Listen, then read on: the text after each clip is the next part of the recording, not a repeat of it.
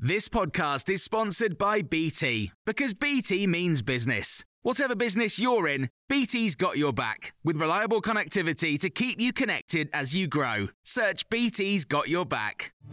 This is the Times evening briefing on Friday, the 20th of October. The Israeli military says more than 20 hostages being held in Gaza are children under the age of 18. Between 10 and 20 are said to be over 60. Most of them are thought to still be alive. Tom Fletcher is a former UK ambassador to Lebanon. He told Times Radio that diplomatic activity is aiming to prevent an escalation of the conflict. The situation is on a knife edge right now, which is why we've got this diplomatic activity as PM is out there, but also that Biden has been and Blinken is making several tours of the region as well, just to try and get the message through that we need to step back from the brink. Everyone is angry. Everyone is feeling hopelessly upset by what is happening to innocent civilians across the region, but escalation is in no one's interest.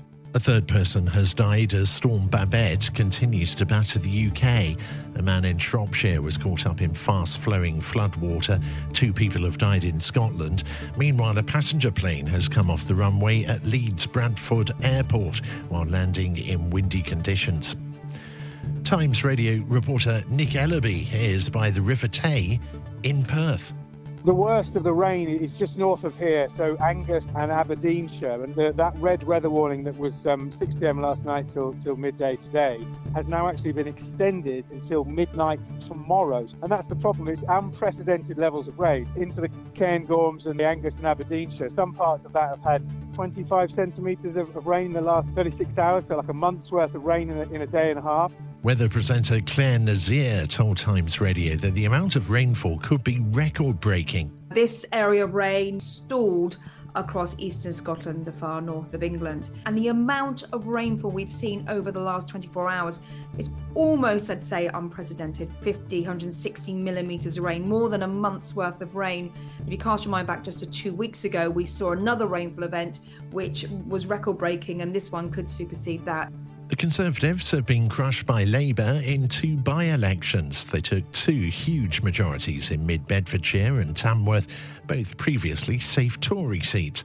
Pollster Peter Kellner told Times Radio that he thinks Labour will lose the seats again in the general election. And one of the interesting things for connoisseurs to watch is whether Labour puts any real national effort into holding these 2 seats, because they'd be wasting their money if they did. They'll be just MP for just a few months, and then they'll go and do something else. Maybe they'll come back, either or both of them, in a safer seat in a future election. No, they'll go back to the Tories at the general election. Well, Tory grandees say the party faces a major uphill battle at the next general election in the wake of its dual by-election defeats. Gavin Barwell is a Conservative peer who was Chief of Staff in Downing Street under Theresa May. He gave his reaction to Times Radio. I think major uphill battle is putting it politely. It's going to be a huge challenge for Rishi Sunak to turn this round from where he is at the moment. If you look at these 2 by-election results, they tell you that the focus back in the summer on Uxbridge was a mistake, and everybody ignored the other 2 by-elections in Selby and Somerton. And these 2 results last night are just as bad as the Selby and Somerton ones were. So they say to us that Rishi Sunak's net zero speech and his conference speech have made no difference at all to the hole that the Conservative Party is in. Government borrowing was far lower last month than the Office for Budget Responsibility had forecast. It comes as a large drop in the Treasury's debt interest bill and strong tax receipts occur. Here's the Times technology business editor, Katie Prescott. Public sector borrowing was actually far less than expected last month. It was 14 billion, and the expectation was that it was going to be in the region of 20.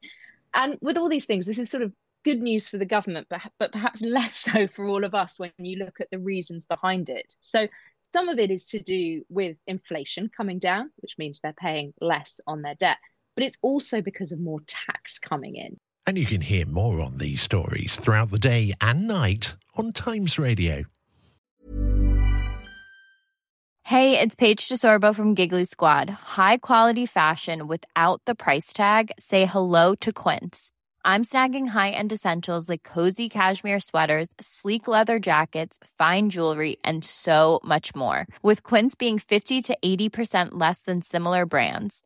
And they partner with factories that prioritize safe, ethical, and responsible manufacturing. I love that. Luxury quality within reach. Go to quince.com/style to get free shipping and 365-day returns on your next order. Quince.com/style.